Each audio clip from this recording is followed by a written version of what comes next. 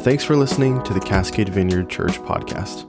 To learn more about our community or the Vineyard movement as a whole, feel free to visit our website, cascadevineyard.org. There you'll also find additional teachings, information on our various ministries, and other resources for further developing your faith.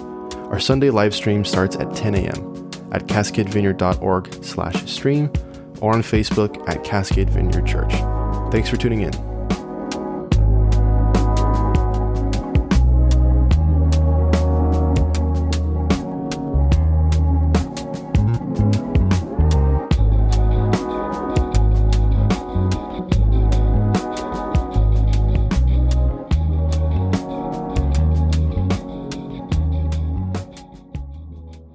So we are, if you've not been with us, working our way through the book of Ephesians. We've been in Ephesians this entire year, but we're coming to the end. We're almost there. So that's exciting. It's been a fun ride, at least for me. I enjoy it. I don't know if you guys do or not. So we're in chapter 6 today. But before we get into chapter 6, I want to take a look back at an Old Testament passage this morning to kind of give us a little bit of an intro. This is from the book of Daniel, chapter 10, beginning at verse 12. And then he continued, he being an angel. Do not be afraid, Daniel, since the first day that you sent your mind to gain understanding and to humble yourself before God, your words were heard, and I have come in response to them. But the prince of the Persian kingdom resisted me 21 days. And then Michael, one of the chief princes, came to help me because I was detained there with the king of Persia. Now I have come to explain to you what will happen to your people in the future, for the vision concerns a time yet to come. This conversation is taking place completely in the spiritual realm. Daniel was fasting and praying, and as he was fasting and praying, he has this vision, and in the vision, he realizes that there's this battle going on in the spirit, that there are these princes, these forces that are doing battle against one another. He can't see them in the natural realm, but he feels the effects of what's happening out there in what is actually happening here in his physical life. So this is not just an Old Testament sort of thing. It's not some kind of weird hocus voodoo thing. It's a reality. There really are things happening in the spirit realm that all too often we are unaware of. And we're unaware for a variety of reasons. Sometimes we're just unaware. We don't know. Sometimes we're distracted by other things. There's a lot of reasons why we might not be aware of what's happening there. But those things, nonetheless, will very often have an impact on our daily lives. So our title this morning is Principalities, Powers, and Other Stuff. I want to pray, and then we'll get into the text. Lord, I just pray you would open our hearts to receive this morning, that we really would gain understanding into the Spirit, what happens in and through our spirits, in your Spirit, and in the realm of the Spirit. That you would enlighten the eyes of our heart, that we might gain understanding and just a deeper revelation of who you are and how you work with us and in us and through us. In your name we pray. Amen. All right, now Ephesians chapter 6. Just a few verses today, beginning in verse 10. Finally, be strong in the Lord and in his mighty power. Put on the full armor of God so that you can take your stand against the devil's schemes. For our struggle is not against flesh and blood, but against the rulers, against the authorities, against the powers of this dark world, and against the spiritual forces of evil in the heavenly realms. Man, that sounds ominous, scary. I do like the NIV's use of the word struggle here. Other translations put that as wrestling. We wrestle not against flesh and blood. I think it's King James, and another one says Our battle is not against flesh and blood. I think, to me, wrestling is less relatable. Did you guys watch the Olympic wrestling? Did anybody watch it? I love the Olympics. That one gal that wrestled, I just love her. She came out and they interviewed her, and she had her big thick rimmed glasses on and her hair, and she was just so bubbly and cute. And then she went in the ring, and she was like Terminator. She just crushed her opponent. And then she came back out and she started crying. I'm so excited. It was just like two people at one. Anyway, that was off topic. Wrestling, I don't know. Battle, we don't feel like that. But sometimes life can be a struggle. Can't it? Amen. Let me ask this question. How many of you have ever said to yourself,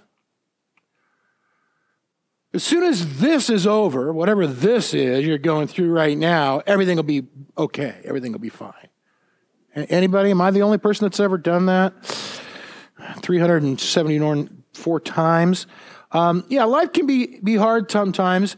And according to the passage, some of what we struggle with and struggle against is not necessarily flesh and blood.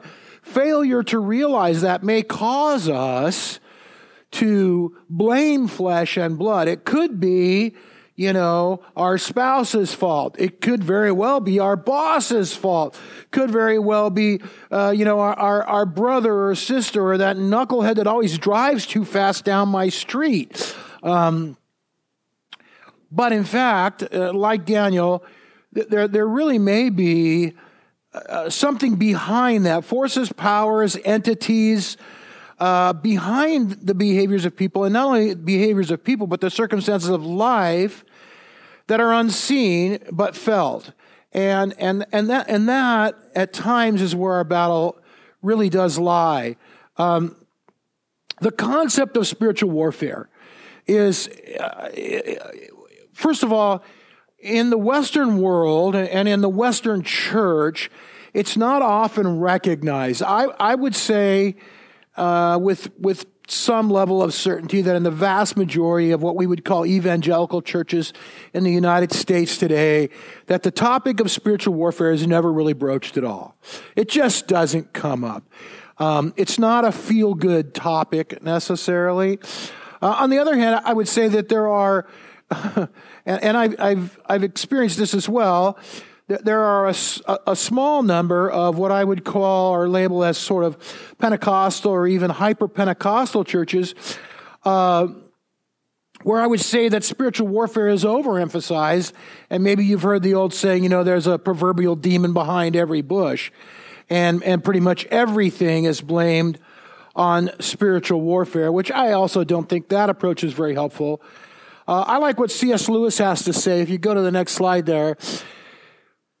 There are two equal and opposite errors into which our race can fall about the devils or demons. One is to disbelieve in their existence. The other is to believe and to feel an excessive and unhealthy interest in them. I love C.S. Lewis. Have I ever told you that? All his fiction stuff, I get the Chronicles of Narnia, that's all good stuff. But theologically, he's just a freaking rock star. I mean, C.S. Lewis's theology is so good. And I may be the only person to ever call C.S. Lewis a freaking rock star. In the Western world, we by and large are what we would term rational thinkers, which is generally good, right? That's a good thing. We trust science. We trust empirical evidence. It's also good. We like to be able to identify, explain why things are happening, cause and effect. That said, in our mindset, in our paradigm, and in our culture, there also can be a tendency to diminish the spiritual realm. In other cultures that may be less rational in terms of the way they approach life and thinking, there will also be a heightened awareness of the spiritual. If you talk to Gary and Judy about their time in Africa, they could probably tell you a few stories that might make the hair on the back of your neck stand up. I know that in the 80s, in the short time that Donna and I were in South Africa, we attended a large sort of a revival meeting. It was in a tent out in the jungle, in the woods, this big tent. Thousands of people there. And across the stage, there was a wire hung across the front of the stage, and there were dead snakes hanging on the wire. Big snakes. I don't know if they were black mambas or what they were, but big dead snakes, which we found to be a little bit odd. But the folks putting on the meeting were dancing around on the stage under the snakes, and it was symbolic that God's power over the demons. So that's what that was all about. And again, I don't think we'll get any snakes. I don't know where we would find dead snakes, but it was an interesting thing. No, he says no. So whether we're aware of it or not, whether we ignore it or not, there really is. There's a spiritual dimension to life, and it does have an impact on our lives. And again, this is not the Twilight Zone. It's not weird. It really is a biblical worldview, and it's shared by lots and lots of people worldwide, people of faith. And again, I think living in the region, the area we live in, we're more educated, more sophisticated, which again, I'm not anti-education. Those are all good things. I'm just saying that tends to diminish our understanding or appreciation for things that exist truly in a spiritual realm. And that's another reason why I like C.S. Lewis, because C.S. Lewis was a very, very intelligent guy who happened to be able to marry those two things. So people, you and I, are engaged. I've said this before. We're both engaged in the battle. So we're fighting this battle, and let me explain a little bit how that works. Sometimes we're consciously engaged in the battle. We do that in a variety of ways, through prayer, also just through acts of kindness and love and living out our Christian life. When you're kind to your neighbor, when you do something to help someone, that sort of thing, you're actually engaging in spiritual warfare, whether you label it that or not. And you may not even be aware that that's what you're doing, but you are. And I would say, conversely speaking, for those people that are unaware, they're probably also at times engaging in spiritual warfare by not doing those things, by being unkind to other people, by not caring and loving. They're also engaging in spiritual warfare. They may not even know that. So we're involved in the battle, but we also are the battleground. We are that which is being fought over. God, the good guy in the white hat, He wants to redeem our lives. He wants to bring forgiveness and identity and purpose and value and meaning into our hearts and lives. And He has angels that He dispatches to help in that process. That's what we read about in the book of Daniel earlier. On the other hand, Satan, the bad guy in the black hat, he wants to do nothing more than just jack you up. And he also has his crew, he has 2 live crew that he sends out to get involved in that process. In a very, very real way, these verses are, Paul said finally, he began this passage with finally. They're a summation of everything he said. The first part of Ephesians, looking way back, this is our identity. This is who we are in Jesus. And then chapter 4 through now, this is how we live. Because this is who we are in Christ, this is how we live. These are the things we do. And now he kind of pulls back the veil a little bit and shows us what's going on behind all that. We're able to live this way. We have this identity in Christ because He's done these things for us. Now, again, I hope, I don't think to any of you I sound weird or fanatical. I've heard weird and fanatical. It's kind of absurd. I don't want to be hyper spiritual. And I think you guys know me. I tend to be fairly pragmatic in my approach to faith, but I do believe in the Spirit. I believe this is real. It's true. I believe that, what happens in the unseen spiritual realm can and does have an impact on our lives in a lot of ways, and probably more so than most of us are aware most of the time. So my hope, as we work through this passage over the next few weeks, and really, it really is the culmination of the whole letter. And I remember back in January when I first said I was going to teach Ephesians, several people came to me and said, "Oh, yay, I love Ephesians. It's so good." And I think for most people, this is the part of Ephesians they like the best. As we get into this, my hope is that we can elevate our awareness of what happens in the spiritual realm, that we might be better prepared, which is the whole point of the passage, put on the full armor of God, better prepared to live our lives out in such a way that we're able to walk in and embrace those blessings of God, the freedom and the life that He has for us in that, rather than falling victim to the enemy's wiles without really knowing that we're doing that. Sometimes we get tripped up and we don't even realize we're being tripped up. So I'll do my best as we move forward to present a thoroughly biblical approach and perspective. And I want to, it's important to me to do that in a way that is real and balanced. Again, I explained earlier sort of the extremes on this. Not every headache is demonic, but some might be. Not every interpersonal relationship or tension in interpersonal relationship is demonic, but some are. Not every bad driver on Highway 99 is demon-possessed. Yeah, I know. A couple of them might be. That was a little joke. Go to the next slide for me, Grace. 2 Corinthians 2:11. In order that Satan might not outwit us, for we are not unaware of his schemes. That's the whole point. That Satan doesn't outwit us because, one more, you underestimate my sneakiness. Anybody remember Mr. Deeds? Aaron's in the other room. Aaron remembers Mr. Deeds. John Turturro is not the devil, but we underestimate his sneakiness. All right, that was a joke.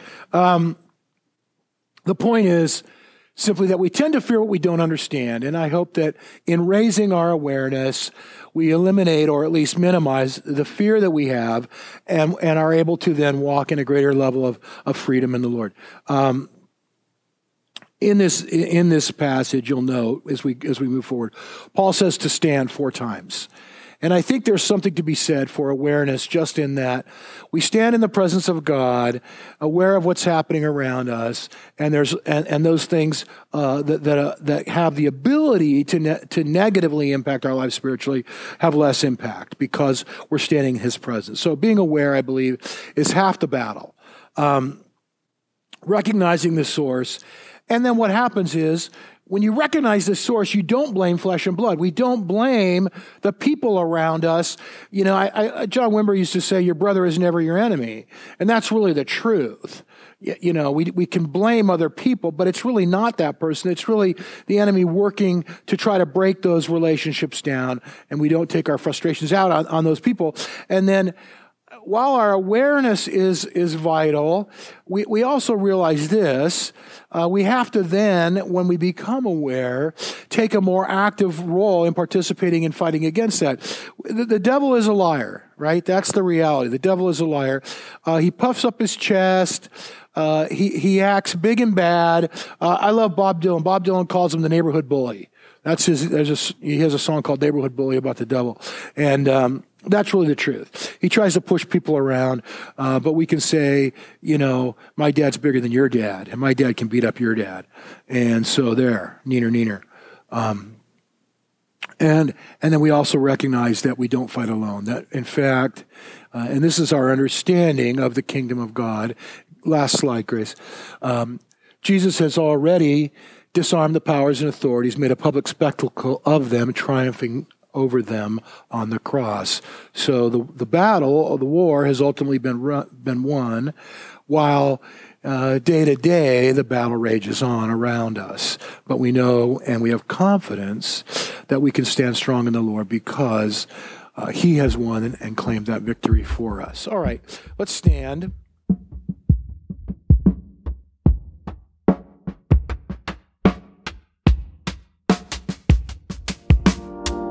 Thanks again for listening. If you'd like to sow into what God is doing through Cascade Vineyard, we always welcome your prayers for our church body, our communities, and our leadership. If you'd like to contribute financially, please visit cascadevineyard.org/give. We'll see you next week.